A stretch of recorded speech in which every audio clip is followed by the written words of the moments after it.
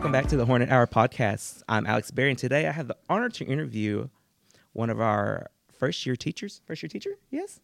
Are you first-year teacher? No, second year. Second-year teacher at Bryant High School. Jessica teaches Spanish and is also a teacher of tech ed and has been a teacher for 5 years. Mm-hmm. Welcome to the podcast. Thank you. So I like to start out with an elevator pitch about who you are. So give me like a 30-second elevator pitch about who you are. I am Jessica L. Wilson. I'm one of 2 Jessica Wilsons in the Bryant School District, which is really fun. This is my 5th year teaching. I'm originally from Memphis, Tennessee, and that's where I went to school. I have a bachelor's in Spanish and a master's in teaching. I'm married, and I have a stepdaughter who's 5. Oh. Yeah. And yeah, this is my 2nd year in the school district here at Bryant. So that's awesome. Yeah. So what and or who inspired you to become a teacher? Well, to be honest, teaching was not on the plan, and I've told my students this, so this is not a secret. But I did not go to college to be a teacher. Oh. It was not on my radar, which is a hot topic. But my bachelor's is in Spanish because Spanish is something that I loved, and so that's why I always tell y'all to find something that you love, because then you won't feel like you're working all the time. But so my bachelor's is in Spanish, and then I was still living in Memphis at the time, and I interviewed at my old middle school. It had become a 9th grade academy, and my former principal was still the principal there. Oh. And so I went and interviewed just for like academic feedback of like what I could improve on and that kind of thing. And HR called me the next day and offered me the job, and I literally asked them, like, are you sure you have the right person? Because I literally had just gotten a bachelor's degree in Spanish. I was not qualified in any means. But so I was an alternative licensure person, and that's kind of how teaching fell into my lap. And it was, it was like my first year in the classroom was the year we went on spring break and never came back. Oh my gosh. Which was so fun. But until that moment, it felt like everything just kind of fell into place. Like I was like, oh wow, like this is something I really enjoy and I'm really good at.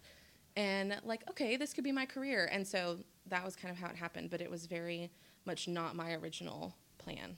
Right. To go into education. Yeah. Right. So what do you recommend your students and peers to do if they want to follow in your footsteps to become a teacher?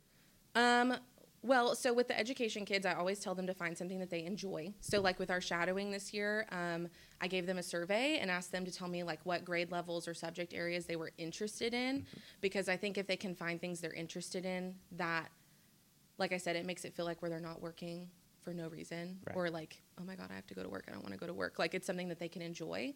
But other than that, like there's so many pathways to being a teacher now. And so if they want to be a teacher, like they can do that a million different ways. And I just encourage them to do whatever works best for them. Mm-hmm. And you actually have kids who go out and intern, right, in classrooms. Tell me a little bit about that program. Yeah, so we have a shadowing program in the pre-educator pathway, and basically it allows intro to education and ed tech students to be able to go into a classroom. We do 1 to 2 visits a month for like 4 hours each day, like a half day. And so they get assigned a teacher, and they go into that classroom, and they basically student teach. Like they help keep kids on task. They can work in small groups. They can read to kids. They can help clean and organize. Like there's lots of things that they can do to be helpful, but it gives them some real life perspective when it comes to a classroom, because sometimes they see stuff on like TikTok and Pinterest and Instagram, and they think it's one way, and then you get into a real classroom and you're like, oh my Lord, this is so not what I expected. And so they get some real experience. And at the end of their time here, they're able, with the hours they have, to apply for the certified teaching assistant certification, which helps them, for those of them that plan to go to college, to pursue education. Yes. So, yeah. And TikTok does sometimes make it look glamorous, because I know there's a lot of educators out there who post on there and kind of show their fun things that are happening in their classrooms, and sometimes you don't get to see the other side. Yes. Now, they don't get to stay in the same classroom the entire semester. Is that correct? Do they switch out? They do. So we've talked about the idea of letting them kind of switch around, but then we also thought about, on the other hand, right, like moving us we call them a rising educator. That's their title. Moving them out of a classroom when those students have gotten attached to them could also be kind of difficult. So I think as of right now, we're keeping it where they're just in the same classroom all year. Okay. But that gives them enough perspective to understand, like, if they're really thinking kindergarten and then they spend the whole year in a kindergarten classroom, they're going to know if kindergarten is for them or not. But yeah, so right now they're staying in the same spot. That's what I always thought. You never know what you want to do, and that's why I was wondering if y'all swapped out, because if you in kindergarten, you may not want to stay in kindergarten. Right, absolutely. Well, and I even have some kids in intro to ed, just like them going to a school and seeing kind of the back end of being a teacher. Mm-hmm. They're like, oh, wow, this is so different. Or I've had one kid already be like, I don't think this is for me. And I'm like, that's okay. Now you know, instead of spending thousands of dollars at college to be disappointed. You know? Yeah, you're right. Yeah. You're very right. College is expensive. It is. So what kind of fun events or activities do you have planned for your students this year? Well, let me think. We've gone to CTSO Day at the State Fair. What's that? So they do, I don't know how to explain it really, but it's like, so CTSOs are career technical student organizations, and Educators Rising falls under that umbrella I didn't know that. Of clubs. Yes. And so at the Arkansas State Fair, they do a day where they basically offer to bring out like all the different CTSO groups from all the different schools in the state. And they have some speakers in the morning and some like leadership kind of like curriculum, if you will. And then we go out and they get to go into the fair for free, and they can get discounted wristbands and just get to kind of hang out and have really good community building time. Mm-hmm. And then we come back to school. But so we did that. Next week, we are going to the regional leadership conference that Educators Rising has for Region 6. That's the region that we're in. So it'll be downtown at the virtual Arkansas building. Mm-hmm. So we'll do that. And then state is in April, and it is in Hot Springs. So we'll get to go to that, and then kids that qualify to go to nationals get to go to D.C. this summer.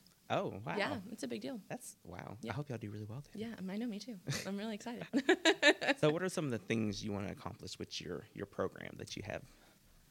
Well, okay, so us having ed tech, I've said this so many times, but like us having ed tech in person on campus was such a huge win this year. Mm-hmm. Previously, we had students doing it virtually through Virtual Arkansas, and so it kind of made it to where kids took intro to ed, and then after that, it kind of died off. Mm-hmm. And so us having this class in person was so important to me. And so you can ask my kids, I sent about 1,000 emails at the end of the year to anyone who qualified to take it.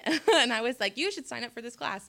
But we ended up getting enough where we could have it in person, which was huge. So that was a really big win. Next year, our plan is to offer concurrent sections. Mm-hmm. So through ASU 3 Rivers, we'll offer concurrent intro to ed and ed tech. And then the year after that, maybe even next year, it depends on the numbers, but we're looking at doing a third-year course for seniors, mm-hmm. Where it would basically be internship, but in an education setting. And so they would get to spend time every single day instead of like 1 to 2 times a month in a classroom with a teacher, getting that real experience, because they'll be certified paraprofessionals, and we can do that. So, oh, that's awesome. Yeah. That's awesome. Yeah. Well, thank you for your time today. And if our audience didn't know, we had some visitors in the background. They have been very quiet. Yeah. They've been really good. Y'all want to say hi? That was very, very bad. Try again. No, you're not going to try again? Keely. Y'all are too funny. Well, thank y'all so much for letting me do this today. Yeah. Hello, job seekers. Looking to get more from your work? How about more flexibility, or free training, or simply the chance to make a big difference every day? Sound good? Kelly Education is hiring substitute teachers and paraprofessionals for Bryant Public Schools. Find out how to get started by calling 1-800-528-0049, option 2. That's 1-800-528-0049, option 2. Call today. Kelly is an equal opportunity employer. Next up, we have the Parent Center Coordinator, Beth Jaime. She has been in the district 9 years and has been an instrumental part of our organization. Beth, thank you for joining us on the podcast. Thank you, Alex, for inviting me. I'm so excited. Yes, so I like to start out with everyone. Give me a 30-second pitch about who Beth Jaime is. Well, I'm a Mexican immigrant and recently a naturalized American citizen. I have lived in the States for over 21 years, and I'm a mother of 4, 3 boys and 1 girl. 3 of them are young adults, and my youngest attends Bryant Junior High School, and he plays football for the Bryant varsity team. Wow. Yay. I love it. Yeah, currently I'm continuing my education, and I am almost finishing my associate's degree in liberal arts and sciences at the University of Arkansas Pulaski Tech. Nice. That's awesome. Yes, it's very awesome. So you've been in the district for 9 years, mm-hmm. and you've been at the Parent Center the whole time. Tell us about the Parent Center and what it is and what services you guys offer. Okay, yes, it's almost a decade that I've been working for the school district. Wow. So for the first 4 years, I started as a paraprofessional, teacher's aide for our ESL students that speak only Spanish. Then I transitioned to be the interpreter and translator for the school district. And for the past 3 years, I have been working as a parent center coordinator and as a district military education coordinator. The services that we offer at the Parent Center, we basically provide parents with resources, information, and guidance to engage families in their children's education. So who do you target and who do you help in the district at the Parent Center? Yeah, I work along with Ms. McNeely, our social worker. She and I serve as liaisons among our school district administrators and staff to our students and their families and within our community. We have strong connections with our local churches and businesses, the local DHS office and juvenile office. Also, as facilitators, we help our families get connected with our school-based clinic staff, whether for immunizations or for a doctor's appointment. Oh, very nice. Y'all do a lot of things. We do, yes, we do. We certainly do. What kind of resources does the Parent Center have to provide to the public, or not to the public, but to the kids and the parents in our district? Yes, so it's a variety. We at the Parent Center we provide assistance to our students and families in different ways. One way of resources is the availability of Chromebooks or mini computers. For example, if they need to submit a Medicaid or a SNAP application, they can use our devices. We have a food and clothing pantry that is sustained by donations from our local community sponsors. And as for homeless students, we abide by the McKinney-Vento guidelines, and we help our students and their families with the process. Oh, wow. That's awesome. Yes. So what is one thing that makes the Parent Center stand out from other parent centers in other districts? Well, that's a very challenging question. So we take our jobs very seriously, and we are very committed to what we do to serve others. We understand the great needs and hardships many families face, and we are here to strive in maintaining open lines of communications with them. We also do home visits to check on the welfare of our students, especially those who don't have transportation.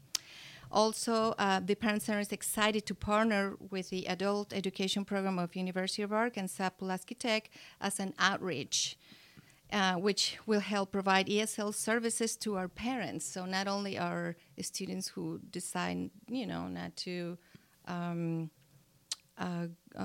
pursue the college degree, but so there, the services such as learning English, gaining employment, getting GED diploma, and or moving forward a college degree if this is something they might be interested in.